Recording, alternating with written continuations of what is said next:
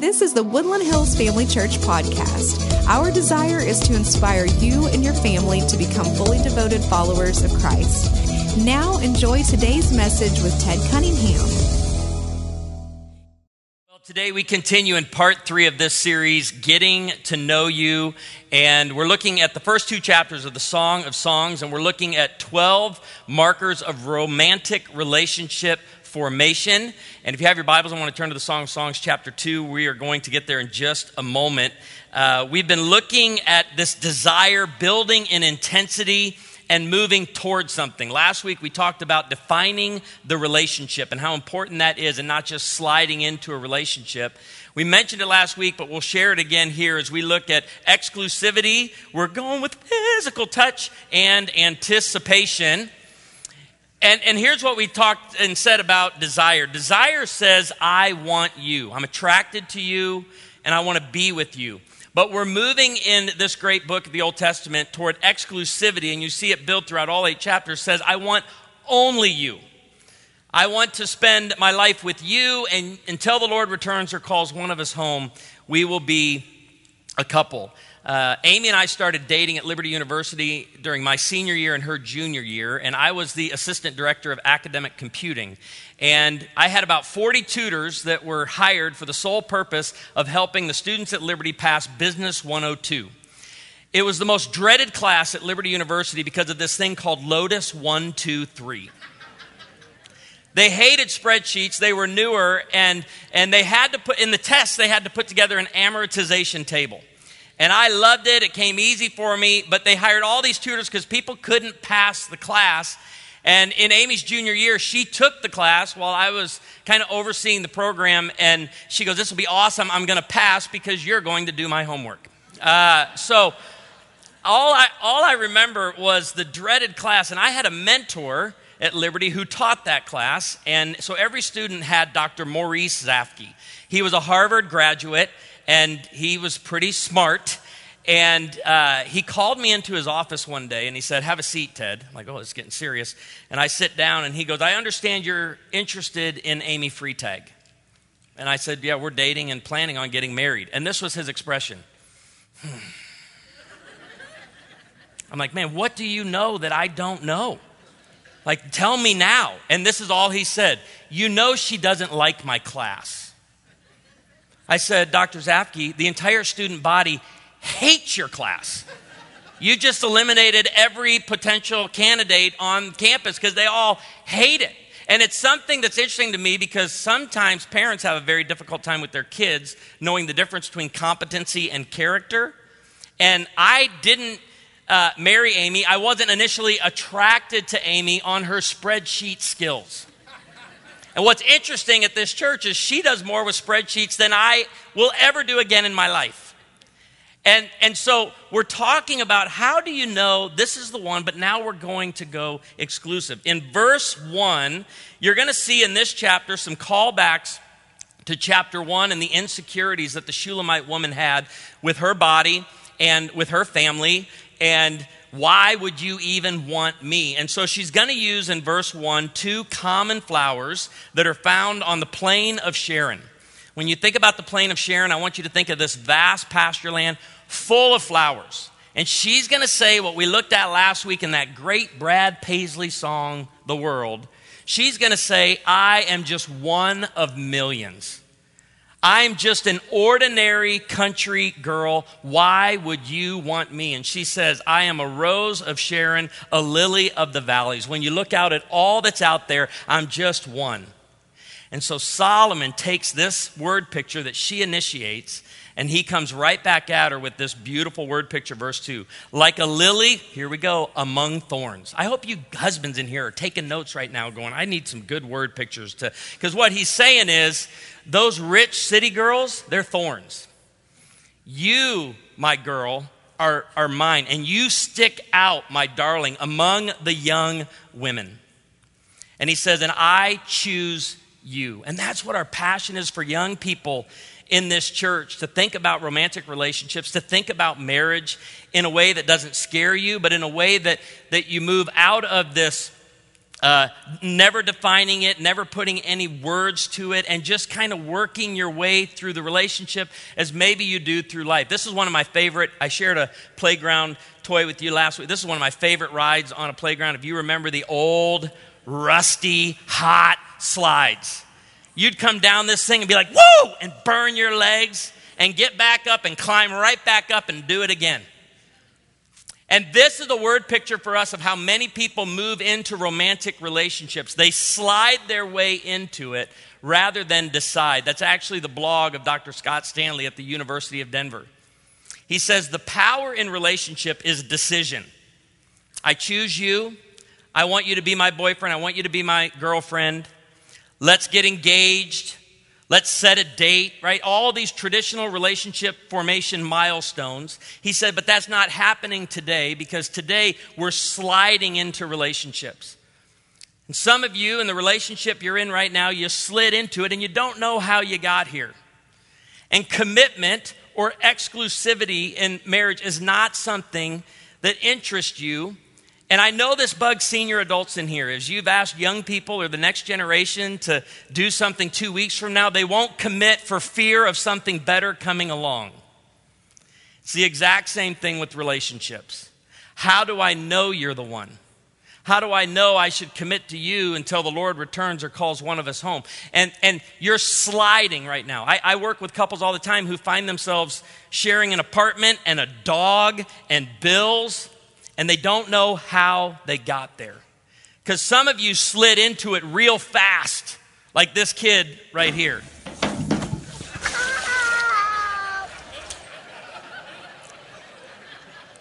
That was worth another view, wasn't it, right there? That was fast. Let's watch it one more time. I guarantee you that kid got up and went and did it again. And some of you have slid that quickly into relationship after relationship after relationship, and you wonder, why do I keep getting my heart broken? And I know for many in here, this is your first exposure to the scripture or to what God says about romantic relationships. I had a gentleman tell me last week, an older gentleman in our church, he said, when we went to premarital counseling over 50 years ago, they worked through a lot, and when we got to the sex part, they said, you'll figure that out. They wouldn't talk to us about it. And so we know for a lot of you, this is brand new, but you've been sliding quickly into relationships and you've just blown past all of these traditional relationship formation milestones. And now you're like, well, maybe a better way is to take it slower, but you're still sliding. You're sliding like this kid right here. Be right there to catch him. I don't know why he does this.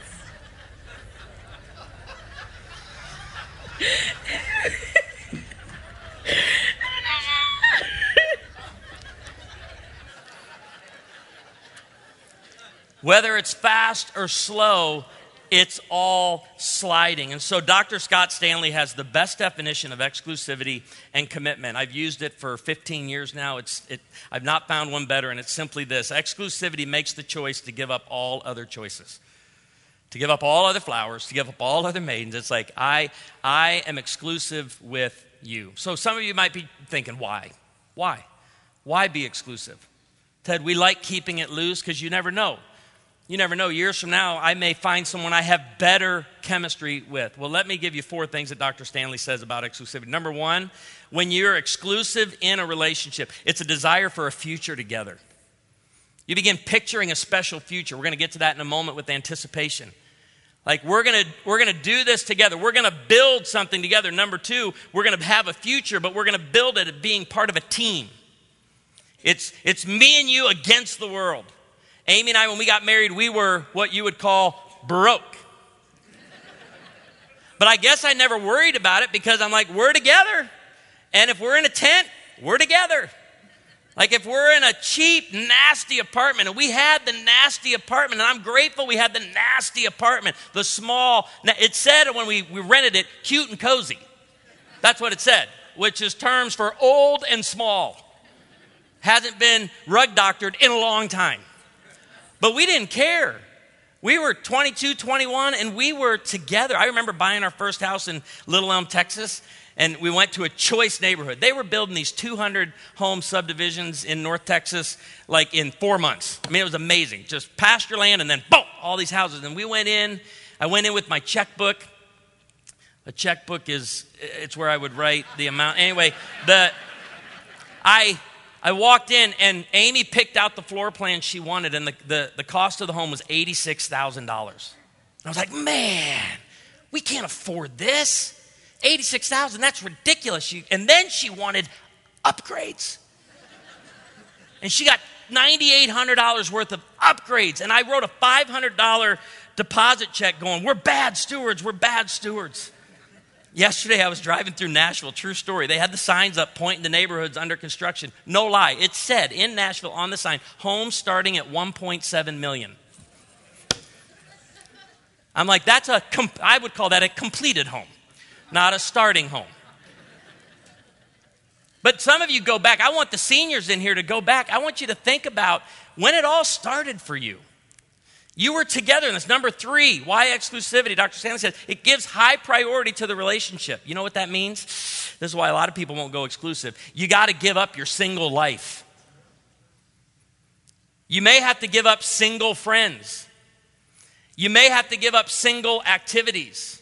But there's high priority on the relationship. And trust me, you've seen this joke online, I don't know how many times. The punishments we had as children are now our blessings as adults. You got to stay home tonight. Yes.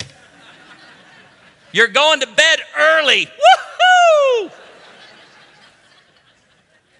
And some of you are in that transition right now, but it just says, listen, when it's you and me, and we didn't have this term when I was, first dating Amy, but it's ride or die.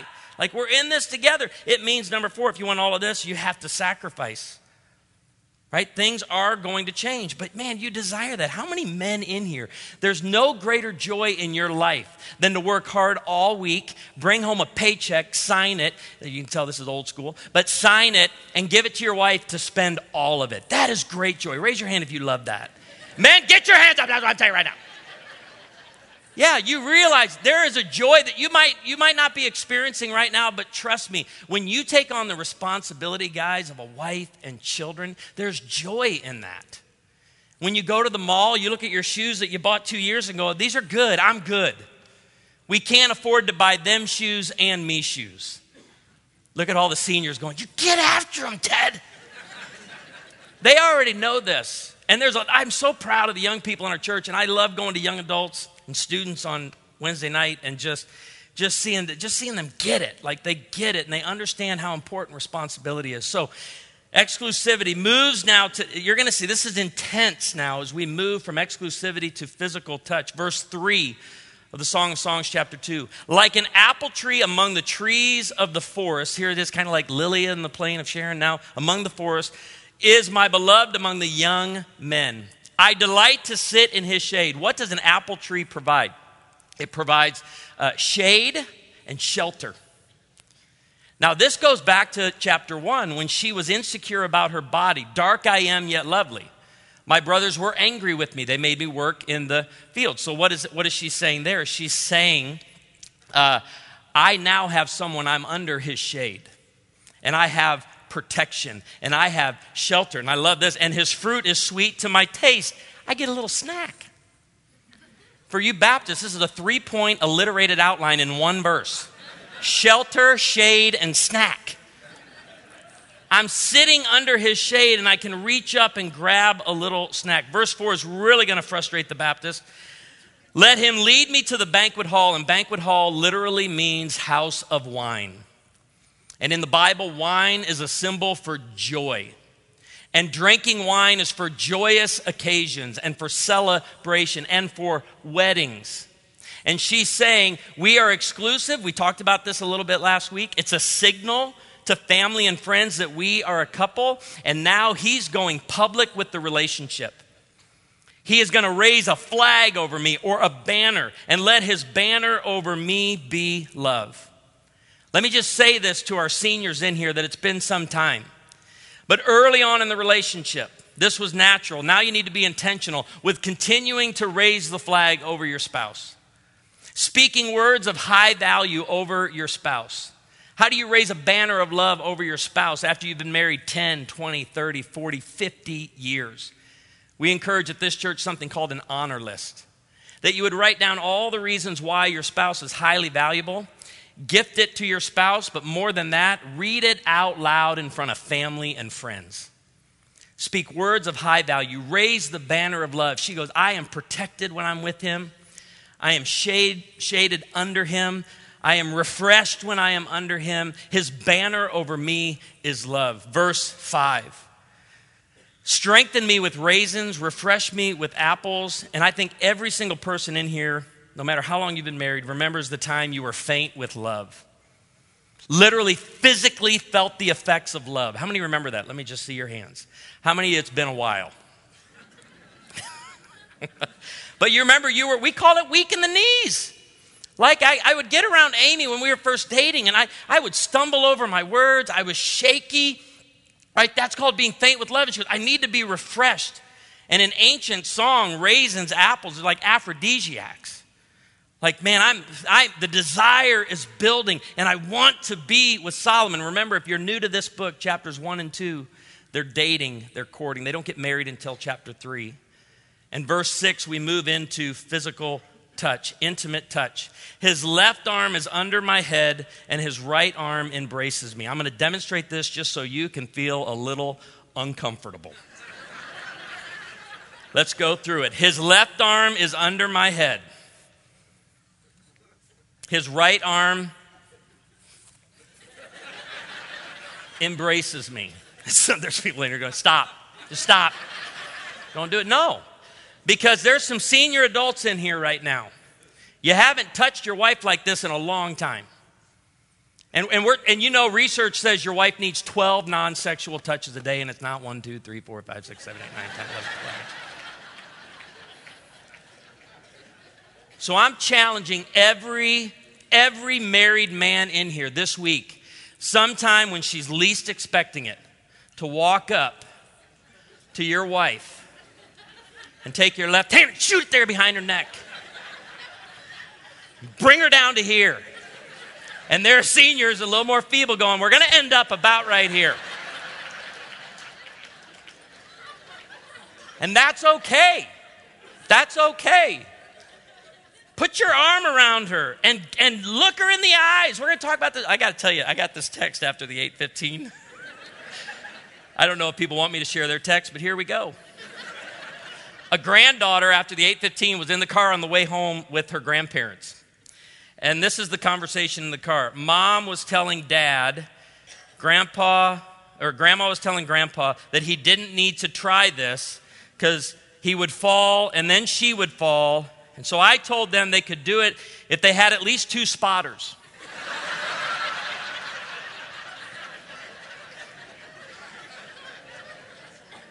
They both said, we better avoid it altogether. And then this is the granddaughter says, the local headline, local hospitals see a rise in admissions after pastor advises older couples to spice up their marriage.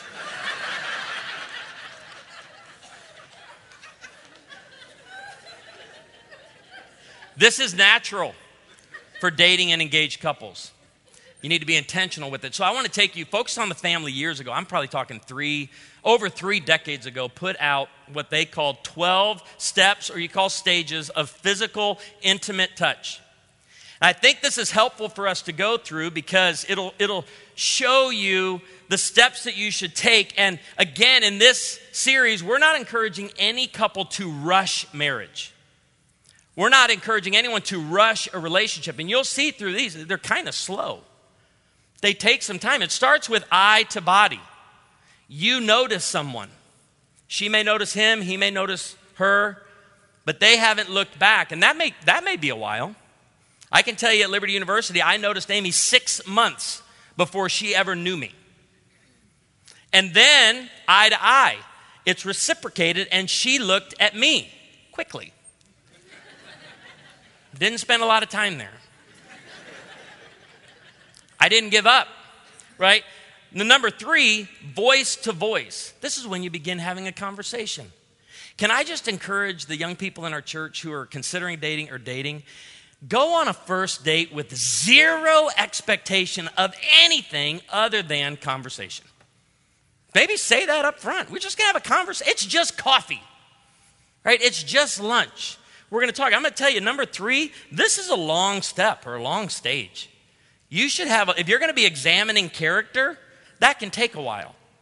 Don't rush, number 3. Voice to voice. Then it's hand to hand, right? It may be a handshake. There could be hand holding, but that's not really this stage. But you get closer, and there is that first physical touch. Number 5, hand to shoulder. This is kind of the good buddy. I'm going to give this to, I don't know how many people today. Hey, what's going on? Get in there. That's a non-sexual touch, but it's moving. It's progressing to hand to waist. You're not going to see me go up to any of my buddies in this church and be like, come here, bud, what's up? If I did, I wouldn't be your pastor. Right? Because this is more intimate than this. And you see how it's progressed. I want you to, I'm only going to share 8 of the 12 with you this morning. 9 through 12 are sexual and private. 12 being intercourse. I hope you understand why the relationship derails immediately if you jump from number 1 to number 12 in a week. Or on a first or second date. It's not how you were wired. It's not how God has planned relationships for you and for me. So hand to waist and then face to face. You won't see me out in the lobby today looking at anybody going, hey, come here. It's too much, right? You will see that level of intimacy between a parent comforting a child, and you'll see that in romantic relationships. And then hand to head. Face to face, this is now we're hugging, we can be kissing, but it's hand to head. And now it's intimate. We're going to leave out 9 through 12. Some of you are like, I'm Googling it. You can't tell me to look, I'm going to focus on the family. And so you're like, that's where we are in our relationship, Ted. We have moved on. And we're at step 6, 7, or 8. But we're not yet married. That's chapter 3. And if that's the level of intensity, and by the way, we are not looking here at this church for the passion, desire to stay at that level and never be defined into exclusivity, because that's what we call infatuation. Infatuation is short-lived passion that doesn't build toward anything. So if you're like, we're there, and Ted, the desire is so intense, and please hear from this church, there is absolutely nothing wrong with desire.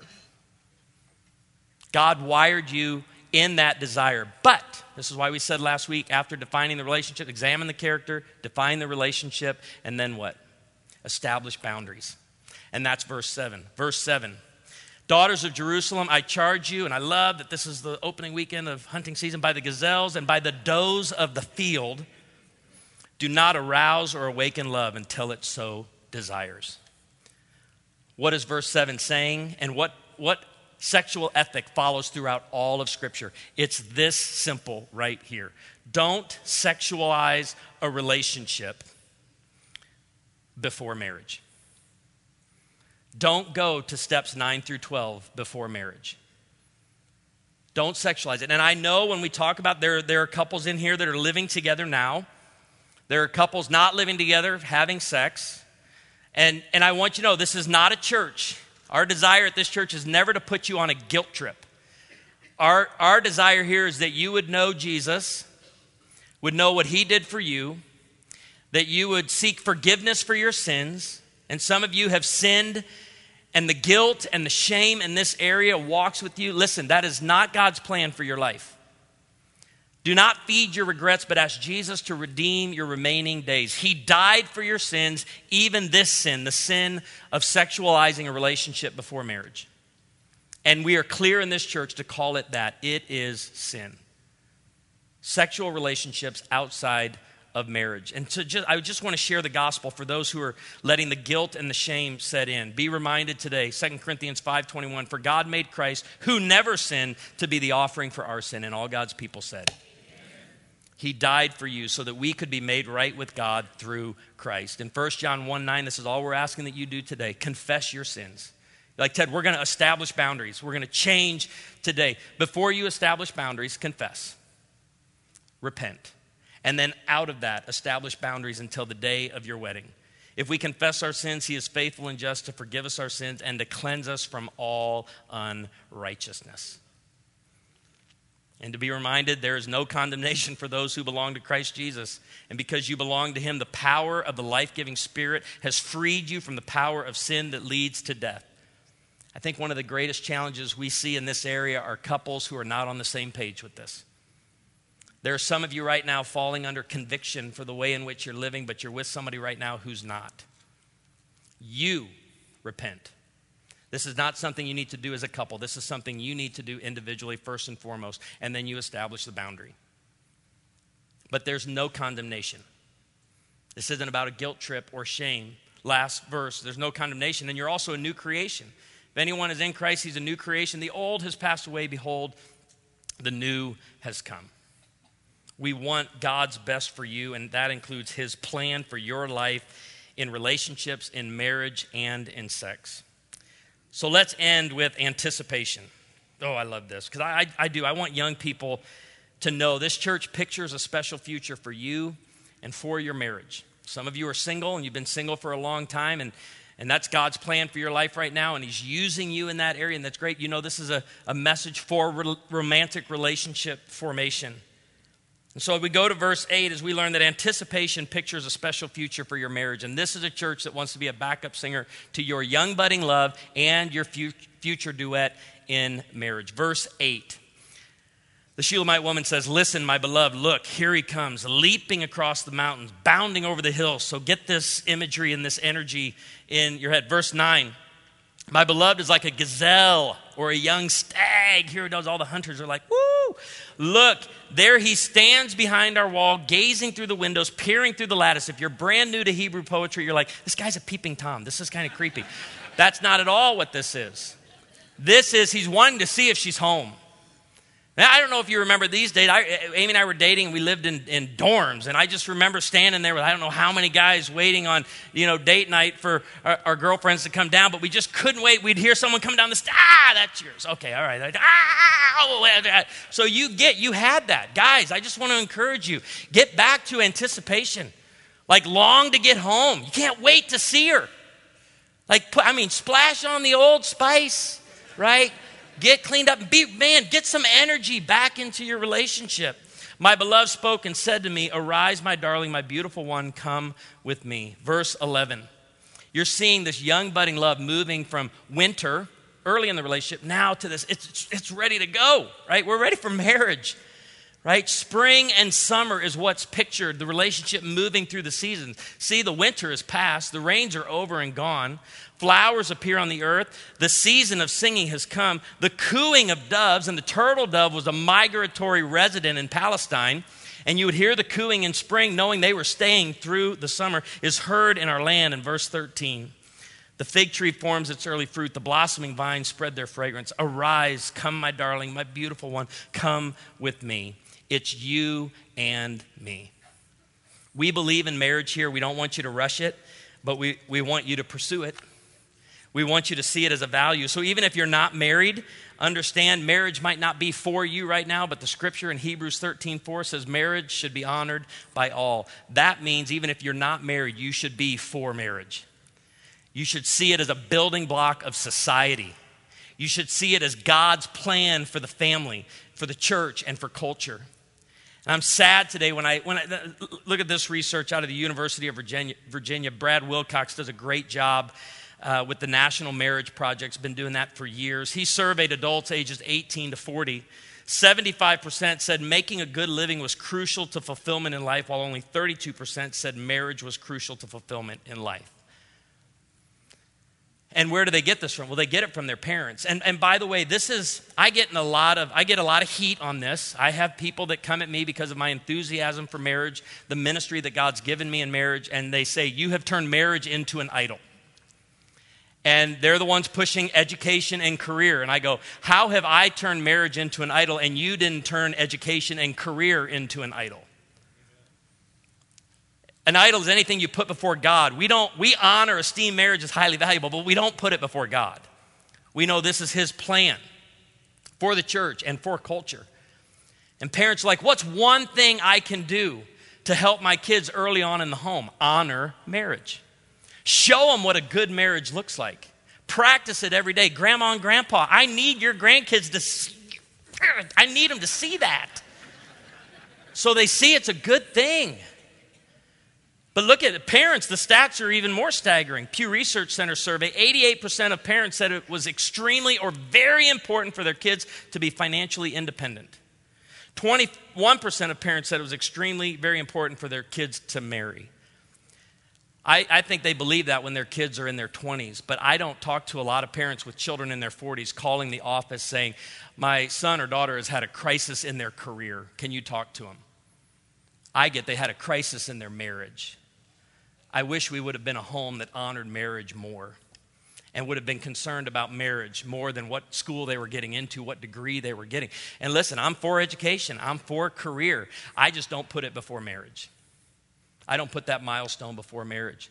The author of an article in the New York Times, who actually put all this research out, David Brooks, he wrote, to be happy, we know from research, marriage matters more than career. And here's what he said. This is if he were to sit down with a 20-something, he says, this is what I would share with them. Look, there are many reasons you may not find marital happiness in your life. Maybe you won't be able to find a financially stable partner or one who wants to commit. Maybe you'll marry a great person but find yourselves drifting. Sliding takes place before marriage, and it can take place in marriage as well. But don't let it be because you didn't prioritize marriage. Don't let it be because you didn't think hard about marriage when you were young. My strong advice is to obsess less about your career and to think a lot more about marriage. Brad Wilcox, I've been using his research for over 15 years now. Here's what he said, and we'll close with this. When it comes to predicting overall happiness, a good marriage is far more important than how much education you get, how much money you make, how often you have sex, and yes, even how satisfied you are with your work.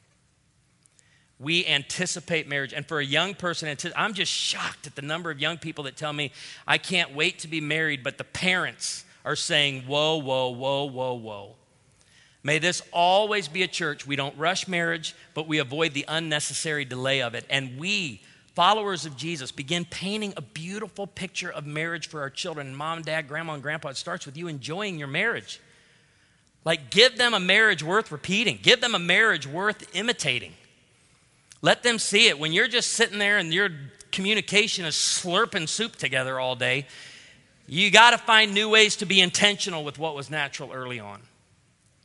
So they have something to look forward to. Would you pray with me? Father, in the name of Jesus, I pray for the one who's dealing with guilt and shame right now, to know that anyone among the living has hope, and that they would confess their sin to you right now, and that they would have the conversation that needs to take place between a boyfriend, a girlfriend, or a fiance, establishing boundaries, clear boundaries in the relationship, so that as they pursue exclusivity and they work through these stages or steps of physical intimate touch, they can anticipate the joy of marriage, that they can establish boundaries early on so they can enjoy steps 9 through 12 later on. Let this be where we are clear as a church.